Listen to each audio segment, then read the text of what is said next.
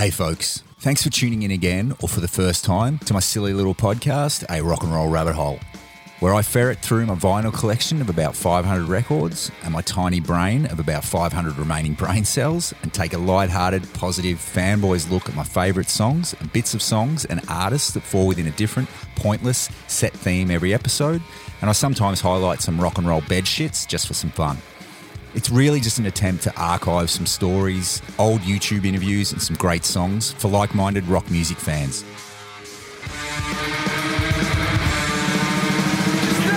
Choosing from any song part or artist that has given me joy as a listener or a slight Norwegian wood as a musician. It's not a countdown, but I will leave my favourite choice for last. This is just a bit of laid-back, unnecessary fun that hopefully inspires someone to support a musician by buying some music awesome merch, or listen to an old favourite album and check out all this amazing shit that I adore, which has formed the soundtrack of my life.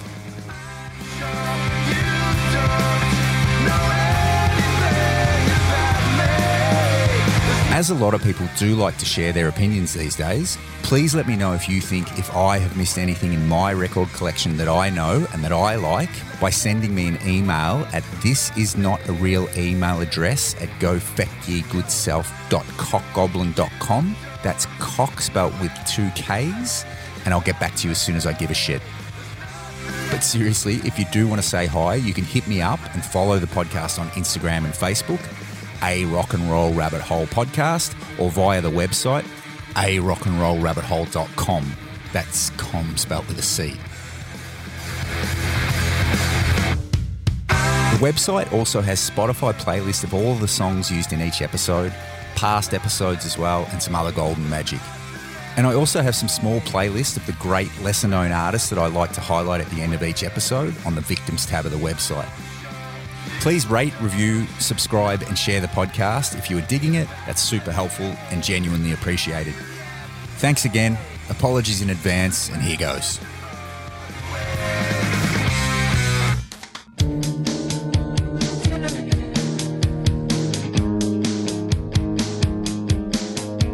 I'm still a little bit flat over Charlie Watts' death a few weeks ago, and I've been listening to a different Stones record every night, but I've kind of got stuck on Some Girls, which I absolutely love. So I thought I'd quickly take a look at some other musical releases in 1978 and get a feel for the musical climate. A climate that may have made the Stones release their disco-tinged last #1 single, which is Miss You. I have no idea where this is going to lead or whether any of it's going to be interesting, but here goes with my dig on the year 1978.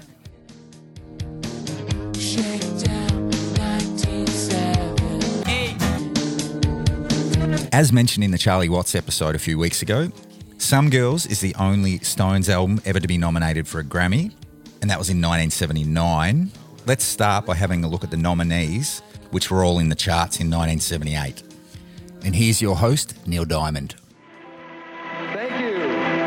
Thank you. It's a great pleasure for me to be here tonight and to present the award for the Album of the Year. The nominees are Barry Manilow, Even Now. Produced by Barry Manilow and Ron Dante. The original soundtrack from Grease.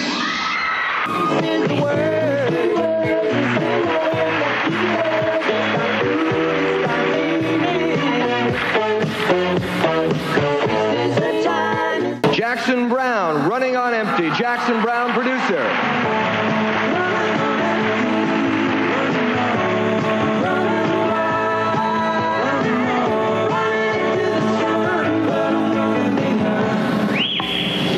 Motion picture soundtrack from Saturday Night Fever. The artists are the Bee Gees, David Shire, Yvonne Elliman, Tavares, Kool and the Gang, Casey and the Sunshine Band, MFSB, Tramps, Walter Murphy, and Ralph McDonald.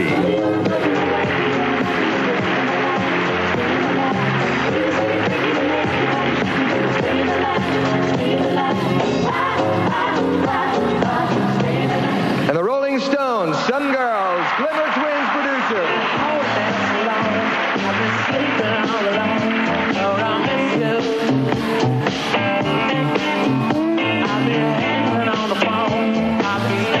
And the winner is Saturday Night Fever.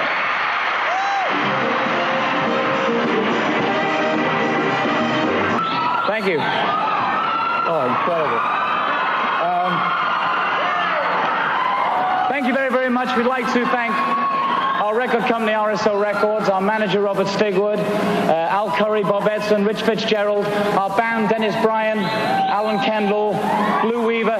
We're bringing it home. Thank you. Thank you. Yes.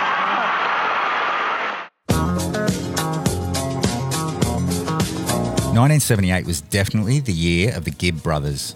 Looking at the US Billboard end-of-year charts for 1978, Andy Gibb had 2 songs, neither of which I've heard.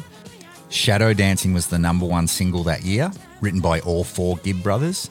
Andy Gibb also had a song that was the 8th biggest selling song in the US that year, and it was called Love is Thicker Than Water, which was co-written with Barry Gibb. And the Bee Gees themselves had 3 songs in that top 10. Night Fever was number 2, Staying Alive was number 4, and How Deep Is Your Love was the 6th biggest selling song that year. Andy Gibb also had a song called An Everlasting Love at number 45 that year, which was written by Barry. And the Bee Gees also wrote If I Can't Have You, covered by Yvonne Elliman, as the number 19 selling song in the US that year. So from number 10 to number 1, here's the top 10 selling songs in Australia from 1978.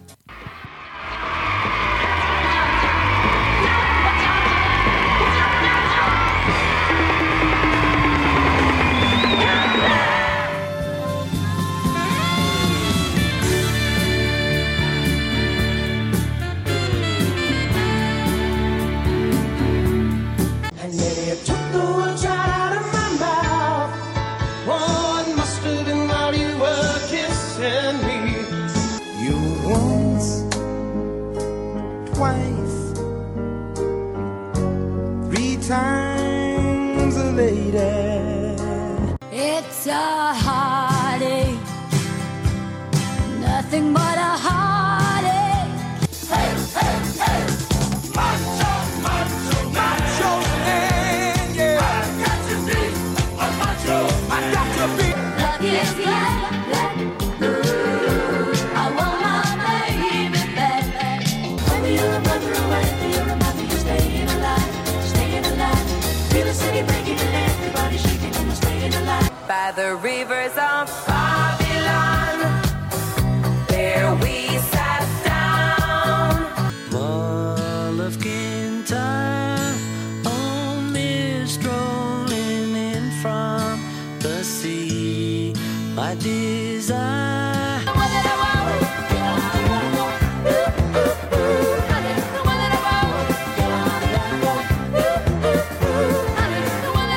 And the top 10 selling albums in Australia were number 10, The Kick Inside by Kate Bush, number 9, Some Girls by The Stones, number 8, City to City by Jerry Rafferty, number 7, Rumours, Fleetwood Mac, number 6, The War of the Worlds soundtrack, number 5, The Stranger by Billy Joel, number 4, Simple Dreams, Linda Ronstadt, number 3 was the Grease soundtrack, number 2, Bat Out of Hell by Meatloaf, and number 1 was the Saturday Night Fever soundtrack. And from number 10 to number 1, here's the biggest selling songs in the UK from 1978. And he painted matched up men and matched up cats and dogs. If you change your mind, I'm the first in line. Honey, I'm still free. Take a chance on me. Screaming and crying in the high-rise block. It's a rat trap, really, but you're already caught.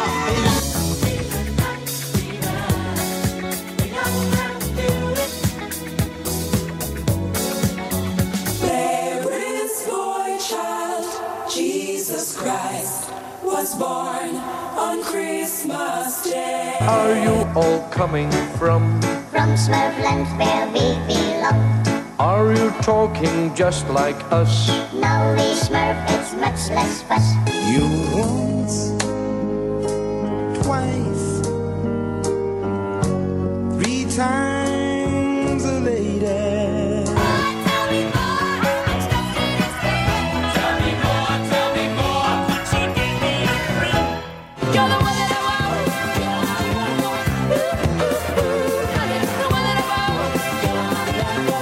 The rivers of Babylon, there we sat down. The top 10 UK albums were number 10, Buddy Holly and the Crickets, 20 Golden Greats. Number 9, Images by Don Williams. Number 8, War of the Worlds soundtrack. Number 7, Out of the Blue by ELO. Number 6, Rumours by Fleetwood Mac. Number 5, another album called 20 Golden Greats, Nat King Cole. Number 4, Night Flight to Venus, Boney M. Number 3, the album by ABBA. Number 2, the Grease soundtrack. Number 1 was the Saturday Night Fever soundtrack. And lastly, from 10 to 1, the biggest selling records in America for 78 were at number 10, Jackson Browne, Running on Empty. Number 9, Slow Hand, Eric Clapton. Number 8, Simple Dreams, Linda Ronstadt. Number 7, The Grand Illusion by Styx. Number 6, Feels So Good, Chuck Mangione. Number 5, Arja by Steely Dan. Number 4, The Stranger, Billy Joel. Number 3, Rumours, Fleetwood Mac. Number 2, The Grease soundtrack. And number 1, Saturday Night Fever.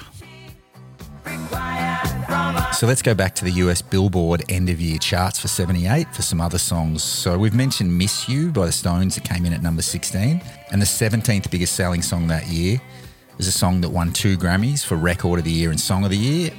Here's Billy Joel talking about the song. Just the Way You Are. Did you write that on the Fender Rhodes that you hear, or was that originally something else and then it turned into... I dreamt the song. I dreamt the melody, not the words. I had a dream, and then I remember waking up and I'm like going, this is a great idea for a song, and going back to sleep, and then waking up and not remembering what I dreamt, and knowing, what was that? I had a really good idea, and then I forgot. And a couple of weeks later, I'm in a business meeting, talking to accountants or lawyers, it's some kind of boring stuff, and the dream reoccurs to me right at that moment because my mind drifted off. I'm hearing numbers and legal jargon, and I just drifted up, and boom, it came right back into my head, and I said, I have to go right now. I think I have an idea for a song. So the accountants and lawyers went, well, go. Yeah, go. And I ran home, and I started playing the theme that had reoccurred, and on my way home, I was thinking, okay, how am I going to remember this? Da-da-da-da-da, don't be crazy, don't be stupid. And they're called bailout lyrics. But you have to use them to remember the notes, to remember the theme you sang, that you came up with. So I got home, and I ended up writing it all in one sitting, pretty much about, it took me maybe about, 2 or 3 hours to write the lyrics. I probably reshaped them a little bit in the studio. But, yeah, I remember writing that very well. It was a dream that reoccurred, which happens a lot with me. And was there anything that, in particular, that Phil brought to that song, or was that just sort of... We had some difficulty finding what the drum pattern should be. I remember Liberty started playing it as a cha-cha, and we hated that. Go to 1, 2, cha-cha-cha, to try and play 1, 2, cha-cha-cha. We hate that. I remember Liberty throwing his sticks. I don't want to be a cocktail lounge drummer. And we said, we don't want you to either. And Phil came up with that pattern that goes boom, that, boom, cha-doom, bop. Sort of a backwards Latin samba thing, which we wouldn't even have considered playing unless Phil came up with it. And so that was that part of it. And then the vocals, there's this atmospheric thing going on. Don't go, ah, all these voices singing ah, which is very similar to 10cc's record, You're Not in Love, ah, don't it textures the background. I didn't want to use an organ as a sostenuto, as a sustain. I didn't want violins doing it. I didn't want a horn section doing it. So what's going to give us that fill in the back? Well, I came up with this idea, because now you can do it with a synthesizer. You can just hit voice button and then play voices singing and hold it as long as you want. We didn't have that technology in 77. I actually had to sing each note and hold it, and then they'd make a tape loop, then I'd sing the next note, they'd make a tape loop of that. And then we had it on the board. This is kind of difficult to understand how this is all working. But Phil had the note of me singing the note, ah, and would bring it in and bring it back out as if he was playing the organ. And that was a relatively new technique. I don't know how 10cc did it, but that's how we did it. But that's all you doing all those parts? That was all me doing all those voices. And the other thing with that song was bringing Phil Woods in to do the sax solo. Now, our sax player at the time was a guy named Richie Canada, and he had been used to playing all the sax parts. But Phil said, look, I've got a specific guy. He was a protege of Charlie Parker. Now, how do you not go along with that? Go, wow. And Richie was disappointed, but I was dying to hear, Charlie Parker's protege, Phil Woods. I mean, this guy's just a legend. And he came in and just blew the hell out of the thing. And like I said, played 6 solos. I didn't know which one to pick, but Phil did. Phil knew that he liked sections of each one and edited them all together into one solo. So there was a lot going on with that recording that was novel to us, that was new for us, that got created in the studio at that particular moment. And then at the end of things, we were sitting around, we got a bunch of guys here. There was no girl in the band. It was just all guys. And we're listening back going, I don't know, do you like it? I don't know, it's a chick song. None of us were all that hot to put it on the album. And then we were listening back again, and Phoebe Snow came by with Linda Ronstadt, and they heard the song, and they went, we love that song. We said, yeah, we don't like it. We're not sure we're going to put it on the album. And he said, you're crazy. You've got to put that song on the album. I said, yeah. All right, these girls like the song. I guess we should put it on the album. So we kept it on, thanks to them. So did it surprise you when that sort of became the standout Grammy-winning track off of the record? Yeah, absolutely. It wasn't even a rock and roll record. It was like a standard kind of song, or with a little bit of R&B in it. It reminded me of an old Stevie Wonder recording, in a way, a song that Stevie might have written. Who I loved. I love Stevie Wonder. But yeah, it surprised the hell out of me. I didn't think it was going to win anything.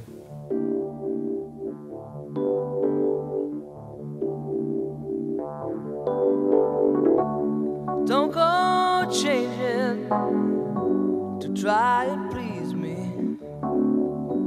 You never let me down before. Don't imagine you're too familiar, and I don't see you anymore.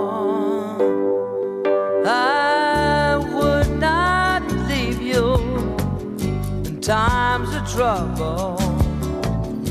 We never could have come this far. I took the good times, I'll take the bad times. I take you just the way you are.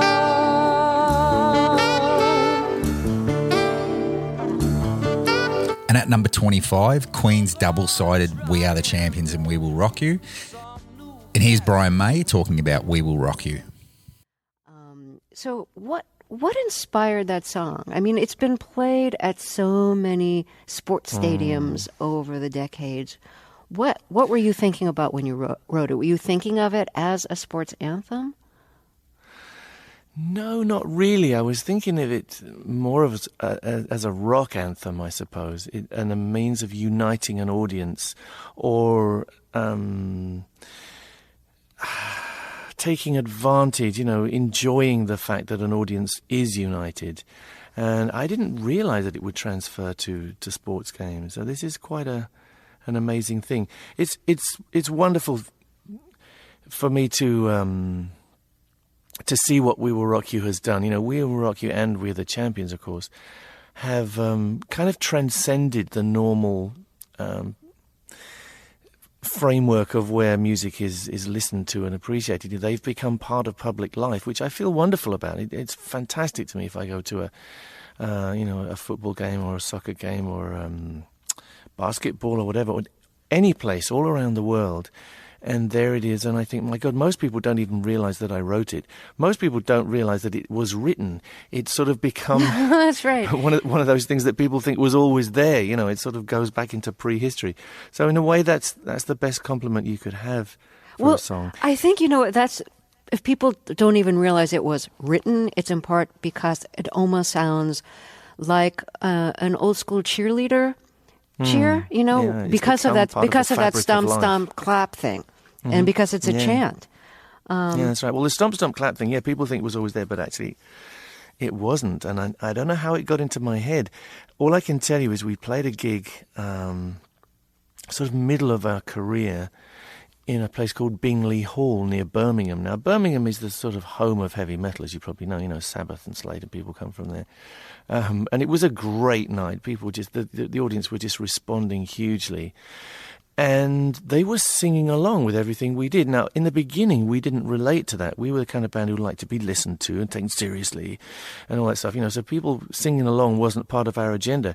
Having said that, and then having experienced this wave of participation of the audience, particularly in that gig in Birmingham, we almost to a man sort of reassessed our situation. I remember talking to Freddie about it and saying, look, you know, obviously we can no longer fight this. This has to become something which is part of our show, and we have to embrace it, and the fact that people want to participate, and really everything becomes a two-way process now. And we sort of looked at each other and went, how interesting. And he went away that night and, to the best of my knowledge, wrote We Are the Champions with that in mind. I went away and woke up the next morning with this in my mind somehow, because I was thinking to myself, what could you give an audience that they could do while they're standing there and they're all crushed together? They can stamp and they can clap and they can sing some kind of chant. So for some reason it just came straight into my head that We Will Rock You. So how did you record the stomp, stomp, clap so it would sound grand and reverberating as opposed to four people stomping their feet and clapping? Well, I'm a physicist, you see. So I had this idea, if we did it enough times and we didn't use any reverb or anything, that I could build a sound which would work. We were very lucky. We were working in an old disused church in North London, and it already had a nice sound. Not an echoey sound, but a nice big crisp sound to it. And there were some old boards lying around. I don't know what they were, but they just seemed ideal to stamp on. So we kind of piled them up and started stamping. And they sounded great anyway. But being a physicist, I thought, well, supposing there were 1,000 people doing this, what would be happening? And I thought, well, you would be hearing them stamping. You would also be hearing a little bit of an effect which is due to the distance that they are from you. So I put lots of individual repeats on them, not an echo, but a single repeat, and at varying distances. And the distances were all prime numbers. Now, much later on, people designed a machine to do this, and I think it was called prime time or something. But that's what we did. As we recorded each track, we put a delay of a certain length on it, and none of the delays were sort of harmonically related. So what you get is there's no echo on it whatsoever, but the claps sound as though they're spread around the stereo, but they're also kind of spread as regards distance from you. So you just feel like you're in the middle of a large number of people stamping on boards and clapping. That's amazing. And also singing. Now, here's another really interesting thing to me about We Will Rock You. It's the most famous song that you've written. It's a largely a cappella song. You come in for your guitar solo at the very end. So until like the very, very end, like you're not even playing on it. And it's just kind of amazing that you as the guitarist would write a song that you're barely featured on. Well, I'm featured stamping and clapping. Well, yes. Yes. And I'm featured and you're singing, very good at that. Thank you, yeah. Well, we're all featured. Yeah, well, you see, songs aren't about guitars to me. Songs are about... Truthfully, a song is about a singer, in my opinion, and if the singer gets the idea across, then you're almost home and dry. You know, you can make the most beautiful piece of production, and I love production. You know, production's a big part of my life, but I'm always aware that if you don't have the right singer and he doesn't have the right feeling, you're wasting your time. So a song is a song to me, and it doesn't matter what's on it. It could be a piano accordion on it. You know, if it's the right song and the right singer, and you feel passion. That's what it's about. The guitar solo, I didn't want it to be standard. I didn't want it to be like, oh, here's a guitar solo, and then we sing another verse. I wanted it to be something stark and different. So it was very deliberate that I left the guitar solo to the end, because that was a final statement and a different statement, taking it off in a completely different direction. It changes key into that piece too, you know. So it's a whole different kind of shape. It was not a standard pop song. Buddy, you're an old man, poor man, pleading with your eyes, gonna make you zombie someday. You got mud on your face, big disgrace. Somebody better put your bag into your place. We will rock you. Sing it. We will rock you.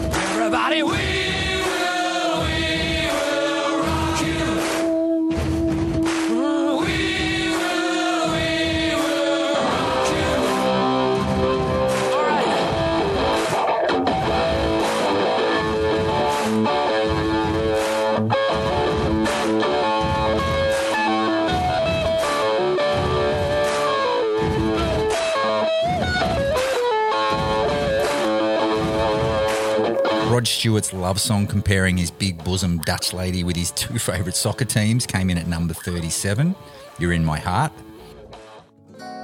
You're an essay in glamour, please pardon the grammar, but you're every schoolboy's dream. You're Celtic United, but baby, I've decided you're the best team I've ever seen. And there have been many affairs, and many times I've thought to leave.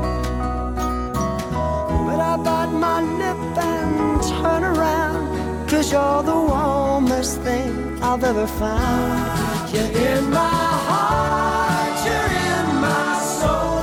You be my breath, should I grow? You are my lover, you're my best friend. You're in my soul.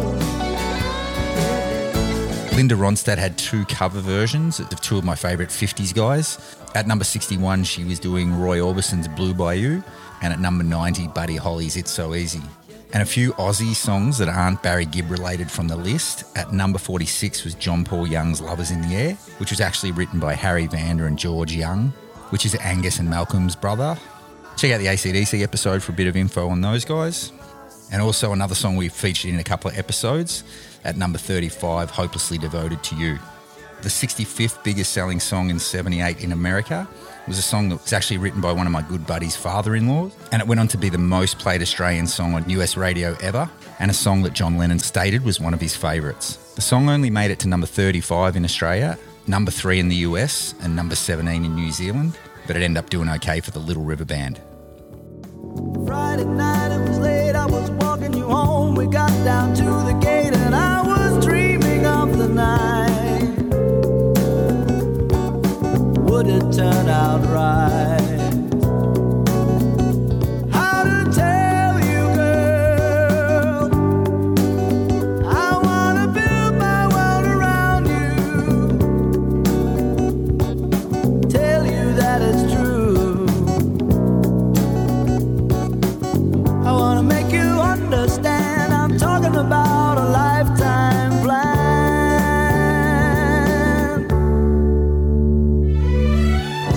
That's the way it began, we were hand in hand. Glenn Miller's band was better than before. We yelled and screamed for more. And I bought a Jew, made us dance across the room. It ended all too soon. And on the way back home, I promise you'd never be alone.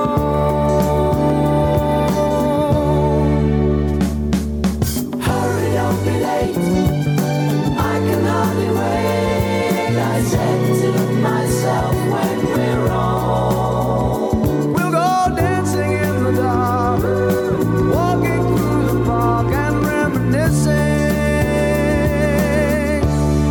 At number 82 was one of the coolest songs ever, Running on Empty by Jackson Browne.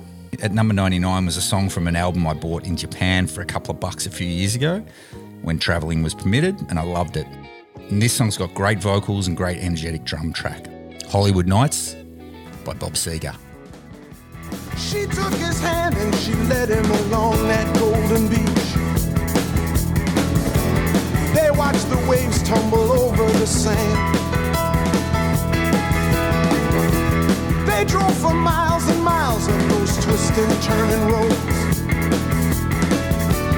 Higher and higher and higher they climbed. In those Hollywood nights, in those Hollywood hills, she was looking so right in her diamonds and frills. All those big city nights, in those high rolling hills, above all the lights, she had all of the skill.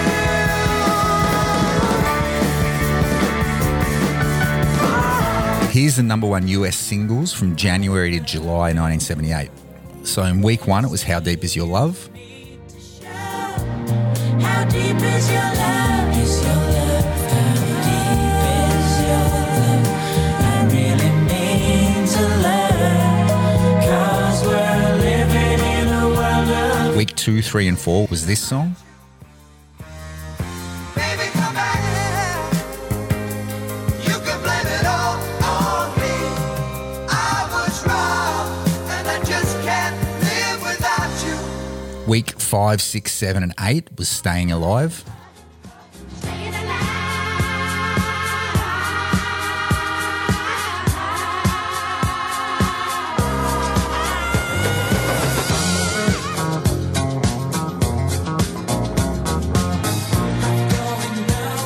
Week 9 and 10 was Love is Thicker Than Water by Andy Gibb. Higher than a mountain, love is bigger than water. You are Week 11 to 18 was Night Fever.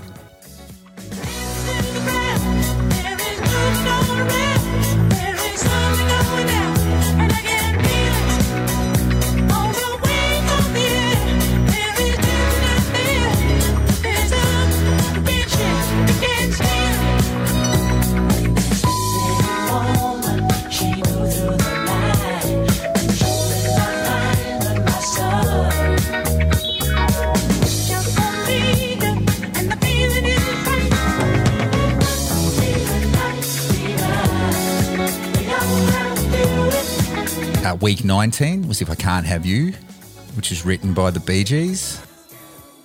If I can't have you, I don't want nobody, baby. If I can't have you,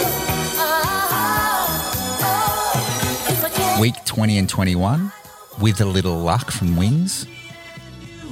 Have a little love, we can clear it up, we can bring it in for a landing. With a little love, we can turn it on. There can be Week 22 was Johnny Mathis, Too Much, Too Little, Too Late. too much, too little, too late to ever try again. Too much. Week 23, The One That I Want from Greece.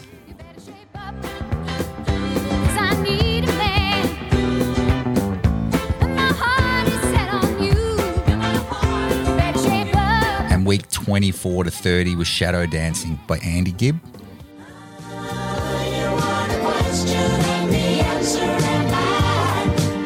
Only you can see me through.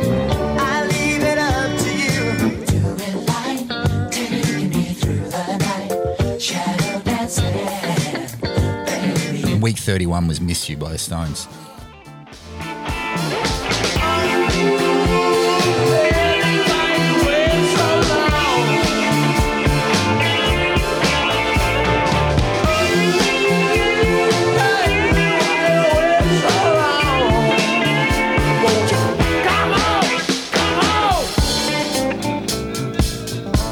First 30 weeks of 1978, only 6 weeks were non-BG related number ones.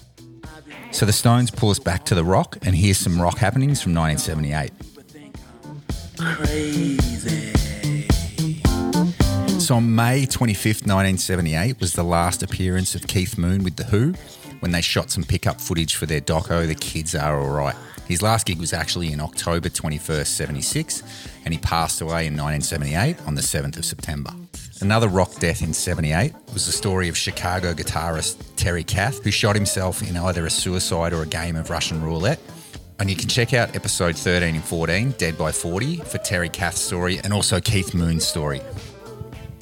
A bunch of bands started in 1978, so Australian Crawl, The Descendants, Anvil, Dead Kennedys, Whitesnake, Duran Duran, The Pretenders, and this one's surprising to me, Pulp started in 1978, and a band I have featured a bunch but never mentioned that started in 1978 is the San Francisco Gay Men's Choir. There's a man there you know, he's the host of the show, and you'll find that he fucking hates choirs. Come to me on a summer breeze, keep me warm in your love that you softly leave, and it's me you need to show.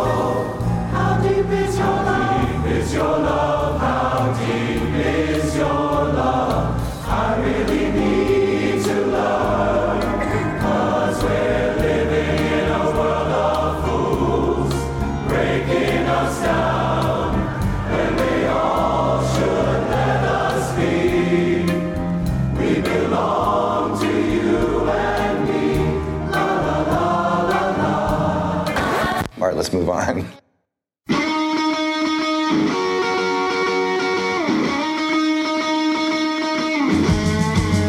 And a few more bands that started in 1978. Stevie Ray Vaughan and Double Trouble, UB40, Venom, London. London is a band that I talked about in previous episode. It was an early band that featured Nikki Sixx, Slash, Steven Adler, Izzy, Blackie Lawless and some others. A couple of super influential bands finished in 1978, the Sex Pistols and Television, and an Irish band called The Hype changed their name to U2. And of course, the charts don't always indicate good music, so here's some great debut singles released in 1978. I need a lover that won't drive me crazy. I need a lover that won't drive me crazy. I need a lover that won't drive me crazy. Some girl that knows the meaning of hey, it's a highway.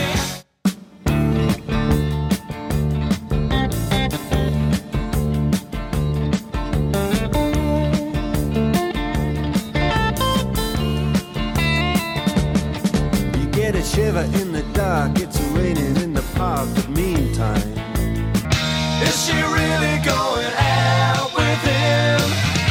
Is she really gonna take him home tonight?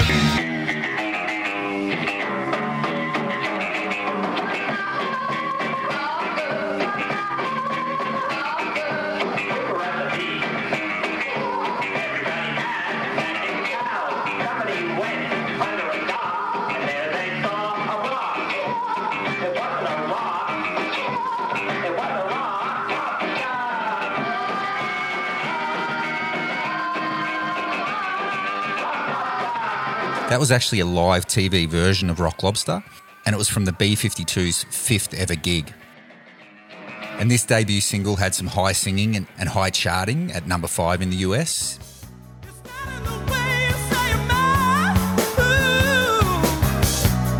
in the way that you came back to me. It's not in the way that love set me free. It's not in the way you look or the things that you say that you do. Or the lie. Love isn't always on time. Oh, oh, oh. Or the line. Love isn't always on time. Love isn't always on time. Or the line. Love isn't always on time. Love isn't always on time. Cars' self-titled debut album and their first single, Just What I Needed, were both released in 1978. The album made it to number 18 in the US and has since gone on to sell 6 million copies.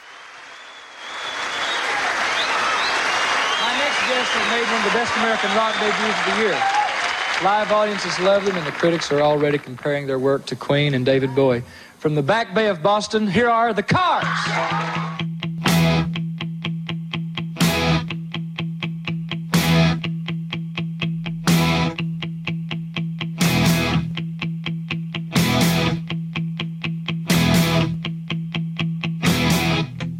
I don't mind you coming here, wasting all my time. 'Cause when you're standing oh so near, I kinda lose my mind. It's not the perfume that you wear, it's not the ribbons in your hair. I don't mind you coming here and wasting all my time.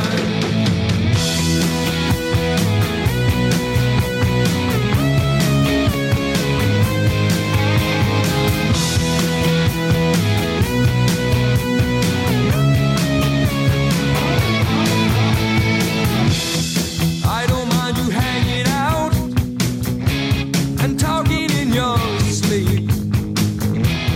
Doesn't matter where you've been, as long as it was deep, yeah.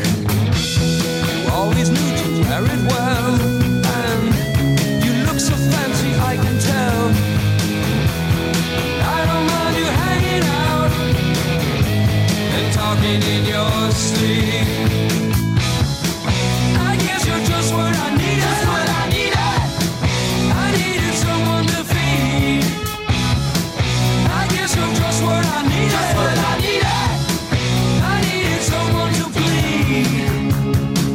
Zealand band Dragon had their first number one Australian single in 1978, and the song was another song they probably wouldn't get away with these days, Are You Old Enough? A South Australian music magazine, Roadrunner, said the song was their best yet.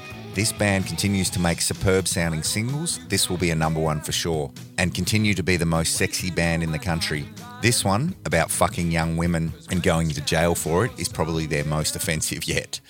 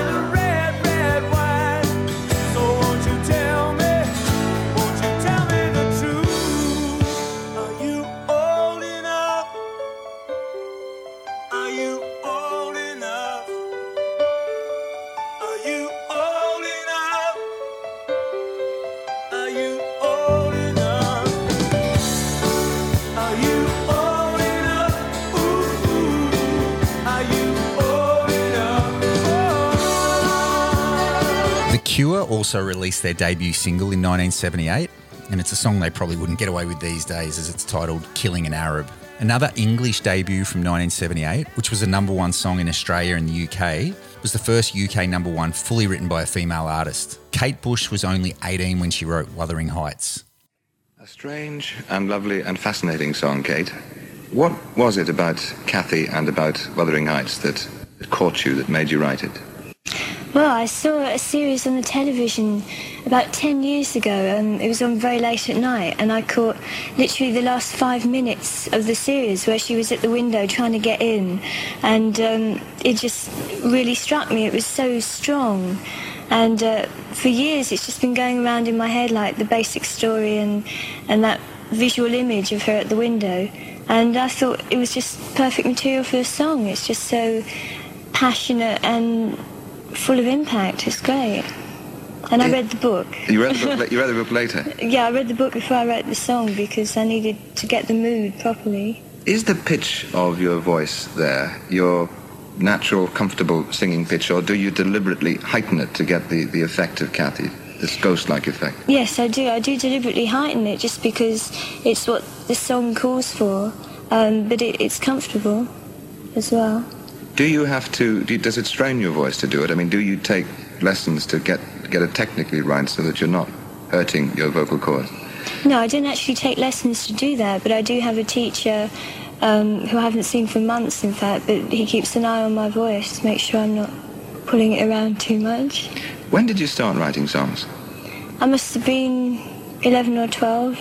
I mean, but that was a very unprofessional sort of situation. Was it in secret or for family and friends to hear? Oh, always in secret. I could never do it in front of people. I've never been able to. And if I do, I automatically feel that the fact that it's a performance, because as soon as you have someone in the room with you, I feel you should give them the best. You should perform. Well, when did the music men come to hear about you, and how? That was quite a gradual process. When I was about 14, there was a friend of my brother's called Ricky Hopper, who was in the business and he knew a lot of people, and he acted as a friend to try and get the tapes across to people. And after some trying, there was no response. And he knew Dave Gilmour from the Pink Floyd, and Dave came along to hear me because at that time he was scouting for struggling artists, and he'd already helped a band called Unicorn, and he came along and heard me, and he put up the money for me to make a proper demo with arrangements and selected songs, and we took it to the company. And you were what age then? About 16? Yes. Out on the windy moors we'd roll and fall in green. You had a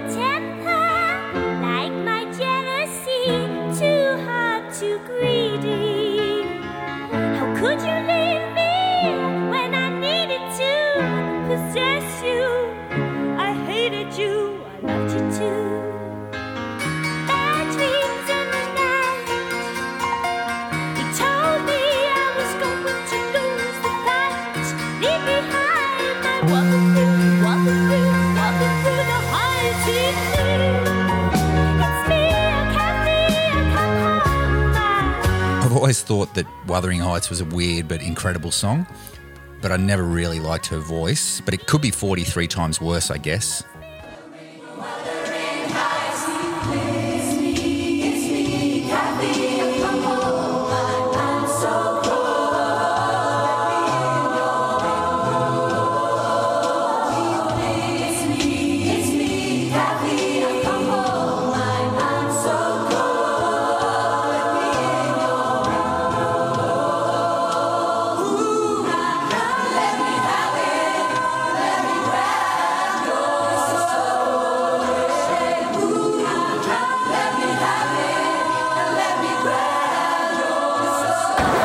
Let's move on. Some great albums from 1978. As we said at the start, the Rolling Stones' Some Girls. The Ramones released their fourth album, Road to Ruin. Devo's debut album, Are We Not Men, We Are Devo, was released in 78. The Clash's second album, Give 'Em Enough Rope, which went to number 2 in the UK. And for Scott Hughes, Judas Priest released 2 albums in 78, Killing Machine and Stained Class. Dire Straits' great debut album came out in 78, went to number 2 in New Zealand, number 2 in the US and number 5 in the UK.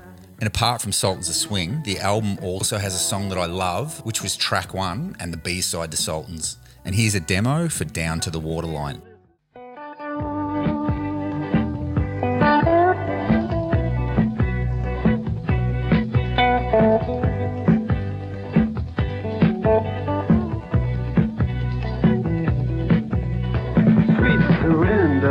Down on the quayside. We take no prisoners, we just run and hide. In the shadow of a cargo, I'm taking one time, counting all the numbers down to the waterline. There listens on the darkly stairway. French kisses in the darkened door. Foghorn is blowing out wild and cold. A policeman, he flashes the light upon my shoulder.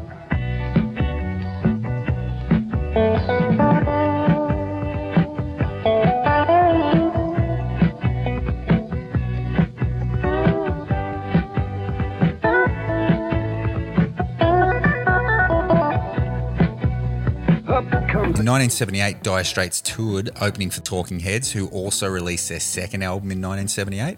And the album was called More Songs About Buildings and Food, and it went to number 29 in the US and number 21 in the UK. And featured their first top 30 US single, Al Green's Take Me to the River.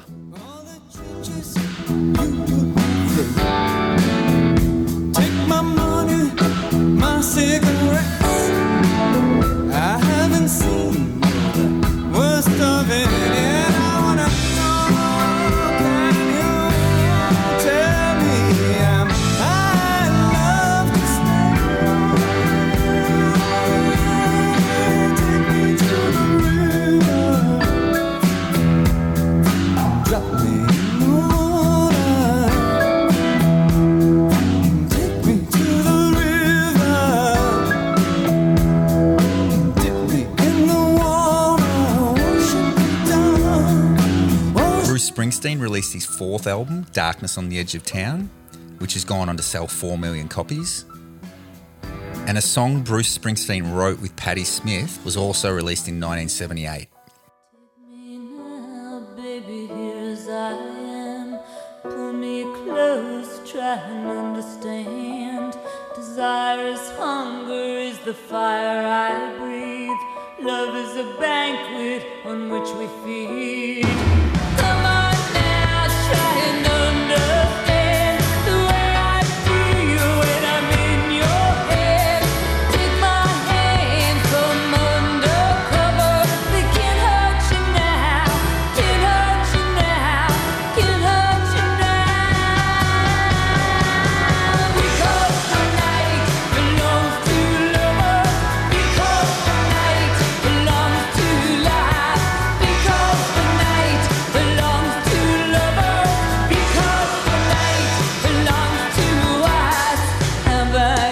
album Minute by Minute by the Doobie Brothers was released in December 1978, and it featured the title track and also What a Fool Believes.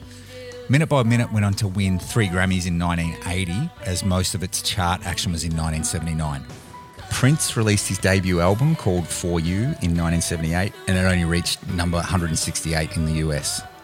Prince played all of the instruments on the album, and it took 5 months for him to track it. Hemispheres by Rush was released in 78. It's their 6th album, and it still hasn't been heard by a single female on the planet. Kiss released the 4 solo albums on the 18th of September 1978.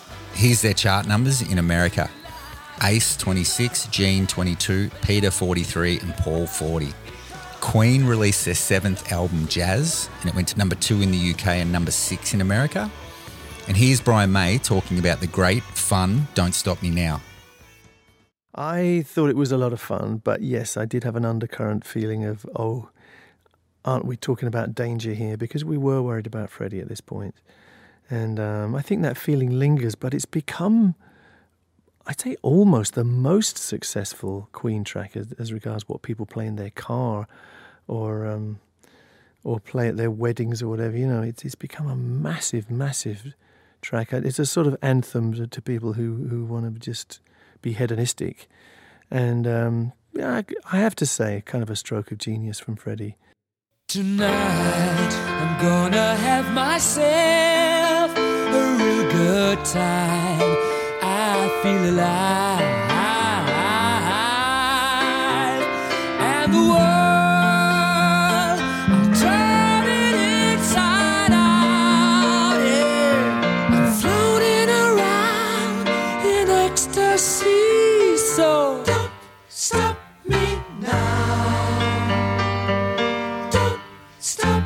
Cause I'm having a good time, having a good time. A shooting star leaping through the sky like a tiger, defying the laws of gravity.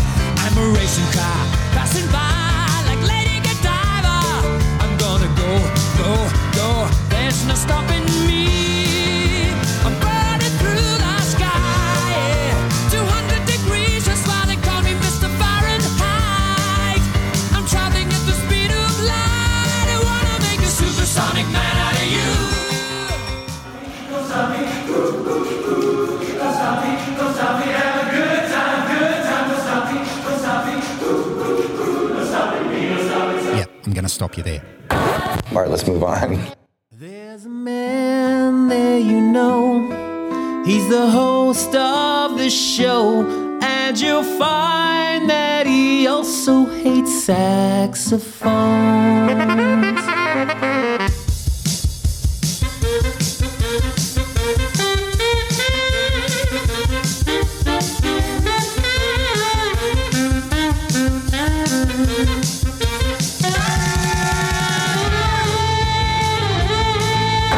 All right, let's move on. Neil Young released his 9th album, Comes a Time, and the title track's a cracker. Comes a time when you're drifting. Comes a time when you settle down. Comes a light, feelings lifting. Lift that baby right up off the ground. Oh, this old world keeps spinning round. It's a wonder tall trees ain't laying down. There comes a time. Bob Marley's 10th album, Kaya, was released in 78, and it had his best known song on it.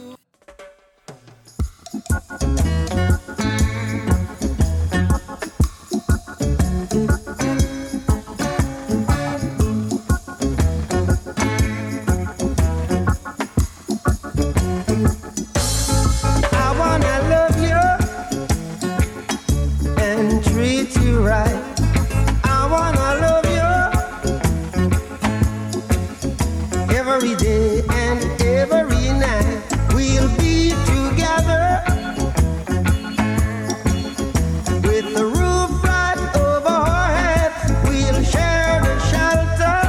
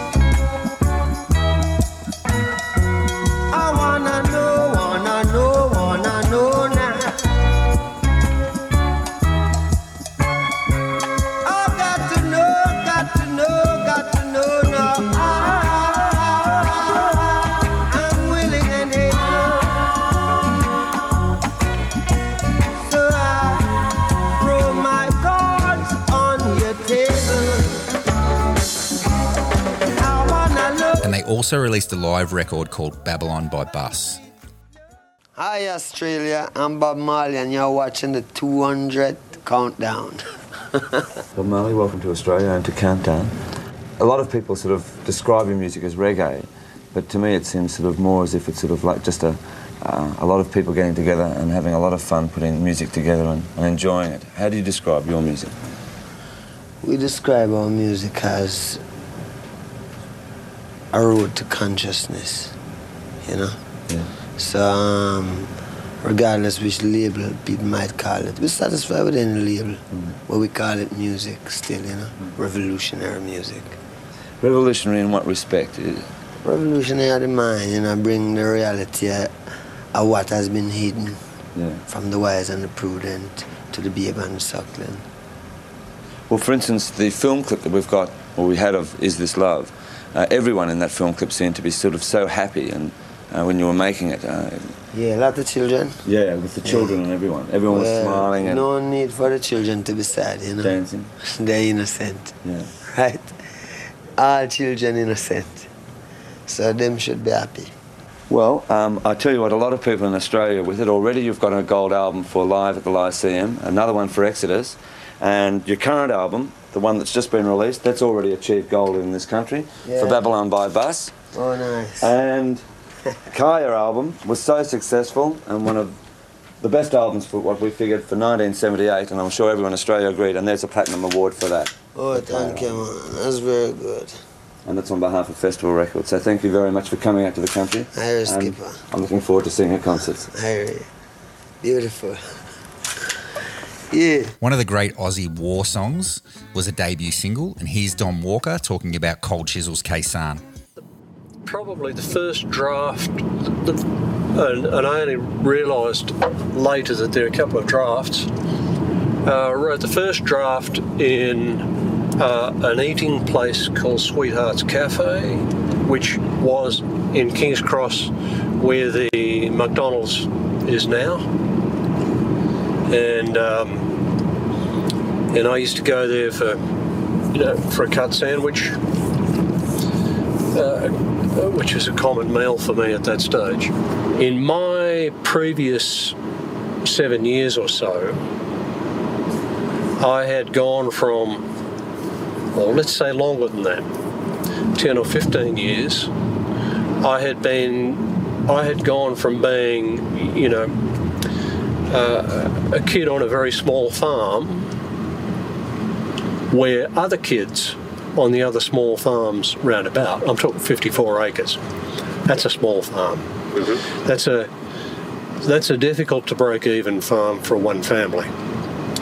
So a kid on a small farm where other kids that I played with were typically the kind of people who joined the army, went to Vietnam. Seemed like a natural thing to do. I'd gone from that kind of environment to being on a university campus where all my city friends were taking drugs and getting locked up for being in anti-war marches, who were all, highly intelligent people and all very morally justified in their views. They'd never met anybody who would join the army. And for the mates that I still had who were from that other world, they didn't know anybody, apart from watching TV, that would have long hair. So then you get this disconnect between the world that you see on television and that you read about in the newspapers and the world that you see among the people that you know and that's around you. And for me, Kaysan was a song from the world that you see around you aimed at that other fake world. Australia's involvement in Khe-Sanh was zero, and I was not aware of it at the time. To me, it was an evocative name, a name with a lot of mythology. Some of my contemporaries who were more involved in the anti-war movement probably knew a lot more about the war than I did, and would have known that Khe-Sanh is a poor choice of place if you're going to feature an Australian hero. I wasn't too concerned about accuracy because I was doing it really for my own amusement, and there was very little chance that this could evolve into anything that would ever be recorded or that anybody would see or hear apart from me and my bandmates. We had never been calculating enough to think a band to take the approach of, that works. Let's write 2 or 3 more like that. Right. We never ever did that. Which is, the smart approach. I mean, that's the AC/DC approach. We never developed that kind of career intelligence. Did you later? No. I can't remember much wrestling with the words. I think I was just having fun with the words and the story and sort of feeling out where it was going. I look back at myself, compared to some of the other stuff I was writing at the time, as a pretty green kid sitting in King's Cross, probably age, who knows, maybe 24, 25, something like that. Writing a lot of schlock and just writing for the sake of dreams. I think it's a pretty good piece of work. I'm quite proud of that. That's a different person who wrote it to me now, but I'm quite proud of him. You should be. I think I should be, yes. Yes. Yeah. Aussies have probably heard Khe-Sanh way too much, but if you step back with fresh ears, it's a fucking cracking song.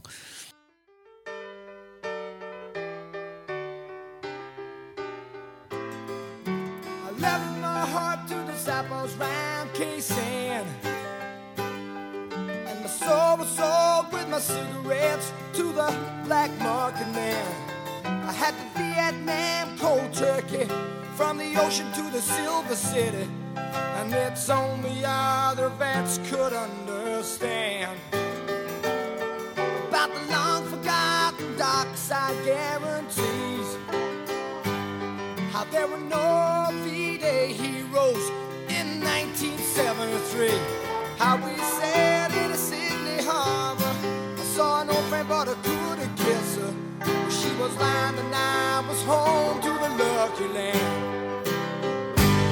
Well, she was like so many more from that time on.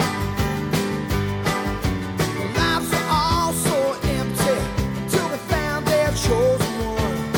And their legs were often open, but their minds were always closed, and their hearts were held in fast suburban chains.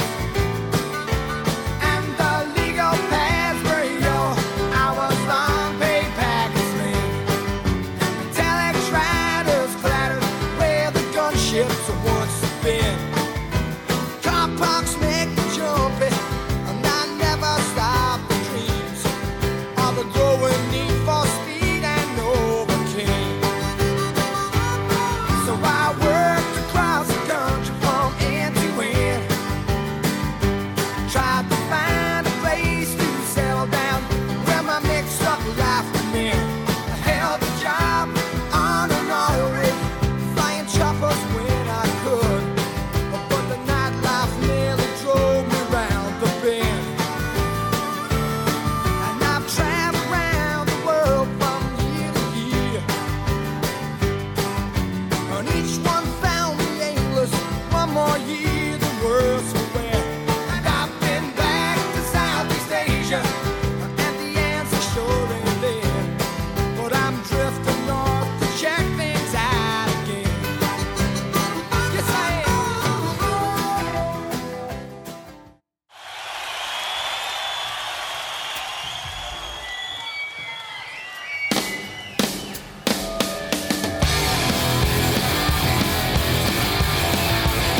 The Last Waltz, about the band's last gig in 1976, was also released in 1978.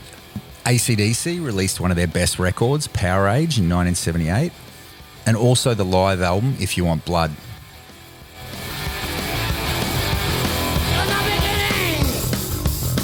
Back in 1955, man didn't know about a rock and roll show. And all that jive. The white man had the spouts, the black man had the blues. No one knew what they was gonna do. But Tchaikovsky had the news, he said, let there be light. And there was light. Let there be sound. There was sound. Let there be drums. There was drums. Let there be guitar. Wow, there was guitar. Let there be rock.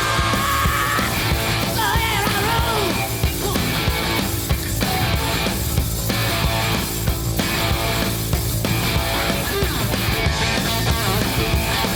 roll. Another live record that year was Thin Lizzy's Live and Dangerous. The Who released their album Who Are You on 18th of August 1978, and as mentioned earlier, Keith Moon died a few weeks after its release. Speaking of live albums and touring, the Rolling Stones hinted that their 1978 tour of America may be their last, and that was 43 years ago. Tom Petty's second album was originally going to be titled Terminal Romance, but they changed the name to You're Gonna Get It. The Police's debut album, Outlandos de More, came out in 1978, and the title roughly translates to Outlaws of Love, with the first word being a combination of the words Outlaws and Commandos. And we've heard all three of the singles from that album, all released in 1978, on the podcast before.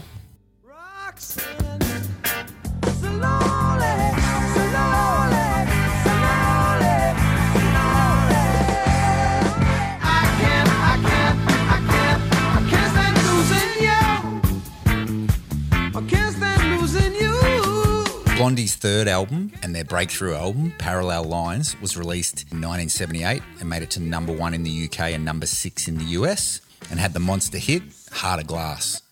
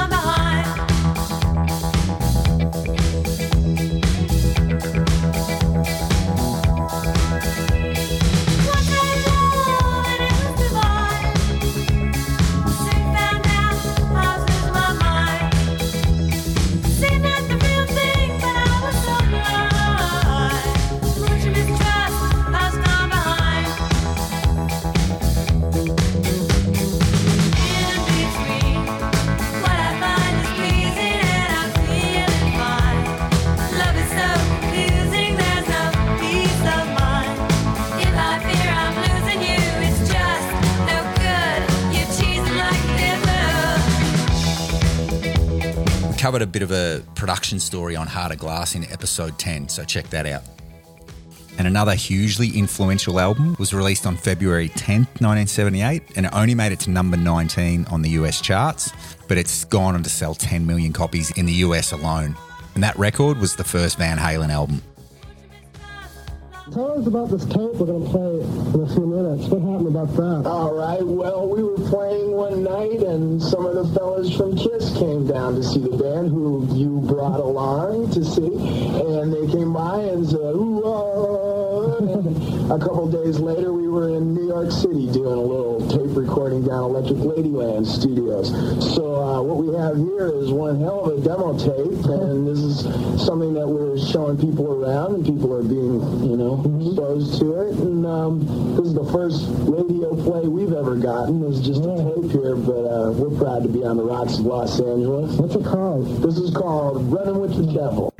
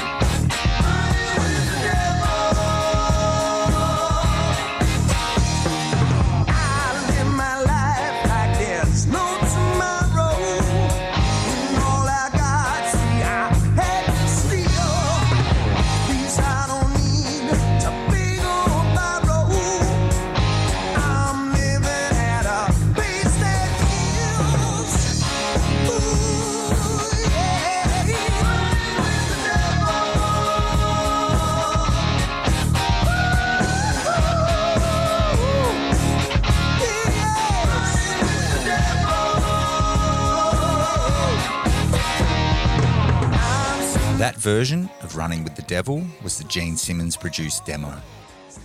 Paul McCartney and Wings released the London Town album. It was Wings' sixth album. It was recorded at Abbey Road and also on a luxury yacht called the Fair Carol, which was in the Virgin Islands. And it went to number 4 in the US, number 3 in Australia, number 4 in New Zealand, and number 2 in the UK. And as mentioned earlier, it had the number 1 US single, With a Little Luck. Paul McCartney's Wings released 7 studio albums. 4 of them went to number 1 in the US, and they released 29 singles, of which 6 went to number 1 in the US.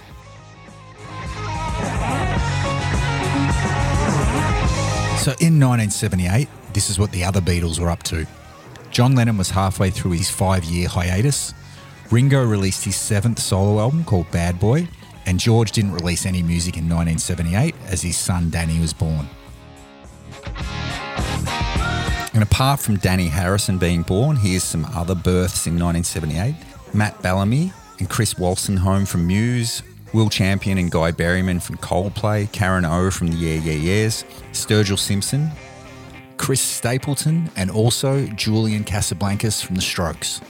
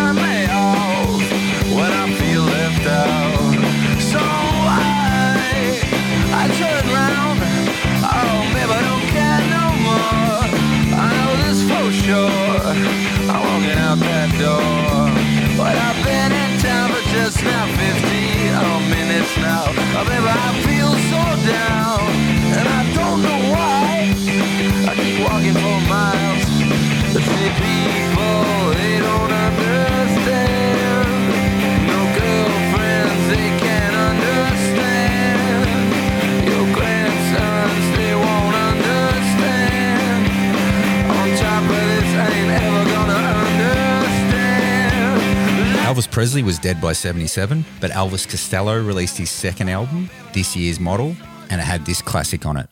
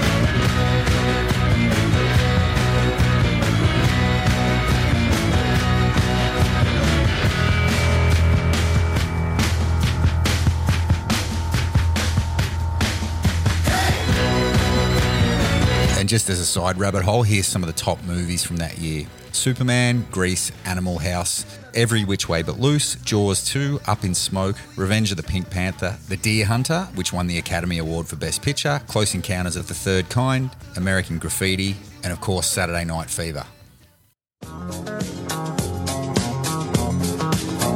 And just some random happenings in 1978. Charlie Chaplin's remains were stolen from Switzerland. Larry Flint was shot. The first Unabomber attack took place. Son of Sam killer David Berkowitz was sentenced to 365 years in jail. The Garfield comic strip was released. The first Sydney Mardi Gras was held. Air India Flight 855 crashed off the coast of Bombay, killing 213 people.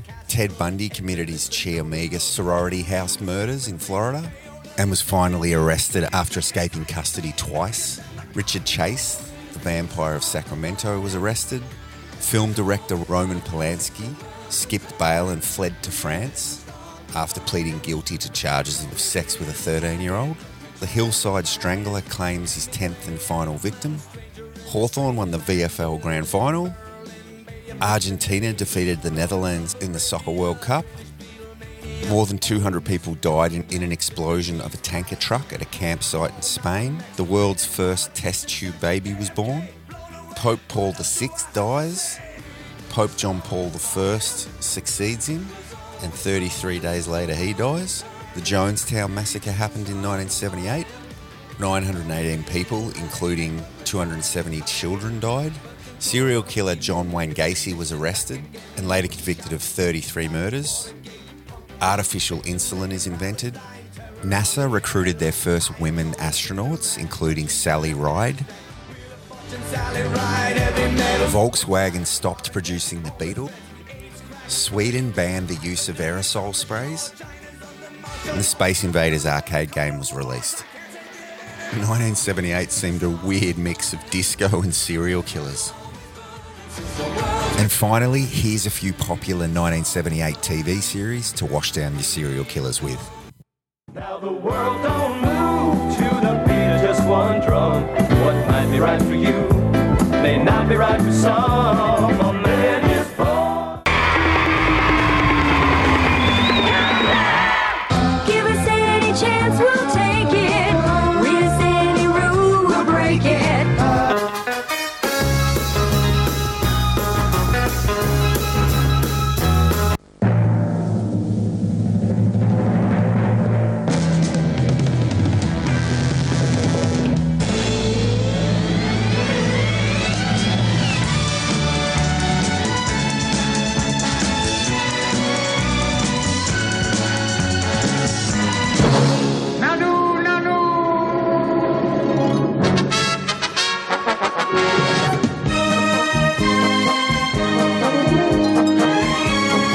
Just a good old boy, never meaning no harm.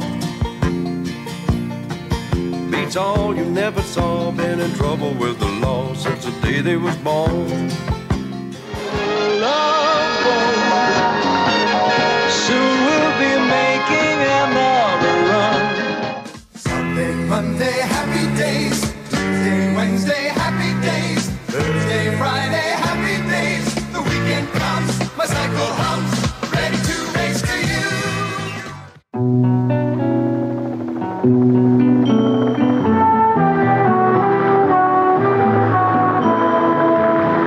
Yeah, we tease him a lot, 'cause we got him on the spot. Welcome back. Welcome back, welcome back, welcome back. Welcome. Anyway, it sounds like 1978 was a pretty good year for cheesy music, rock and entertainment. And stick around to the end for a quick bunch of other great music from 1978 that I haven't mentioned today, just in case you need some more convincing. Thank you so much again for listening. Please rate, review, subscribe and share the podcast if you're enjoying it.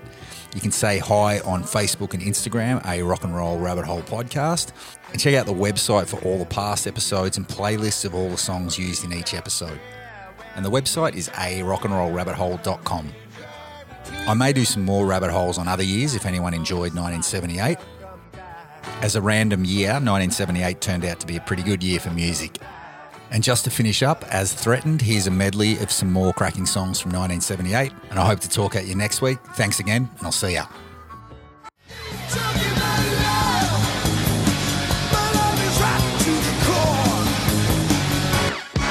It's fun to stay at the YMCA. It's fun to stay at the YMCA. You gotta live all over till the group can understand. I'll never be your beast of burden. Yes, you had to be a big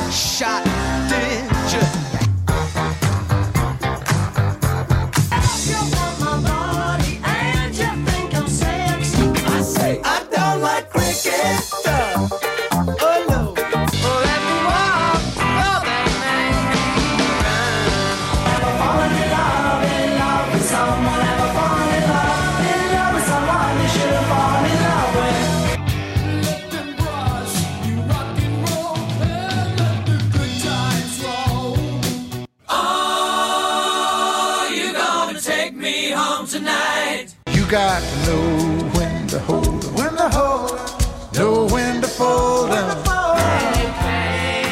Hard tonight. Find a girl with faraway eyes. 24 hours to go. I wanna be sedated. Where was London? At first I was afraid, I was petrified. She's my best friend's girl, but she used to be mine. Money changes everything. Come out, Virginia, don't let me wait. You Catholic girls start much too late.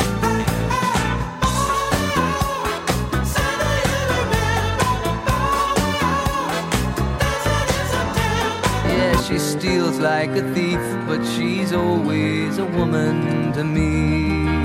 I was only joking, my dear, looking for a way to hide my fear. What kind I say thank you for the music. Bloody, check it and see.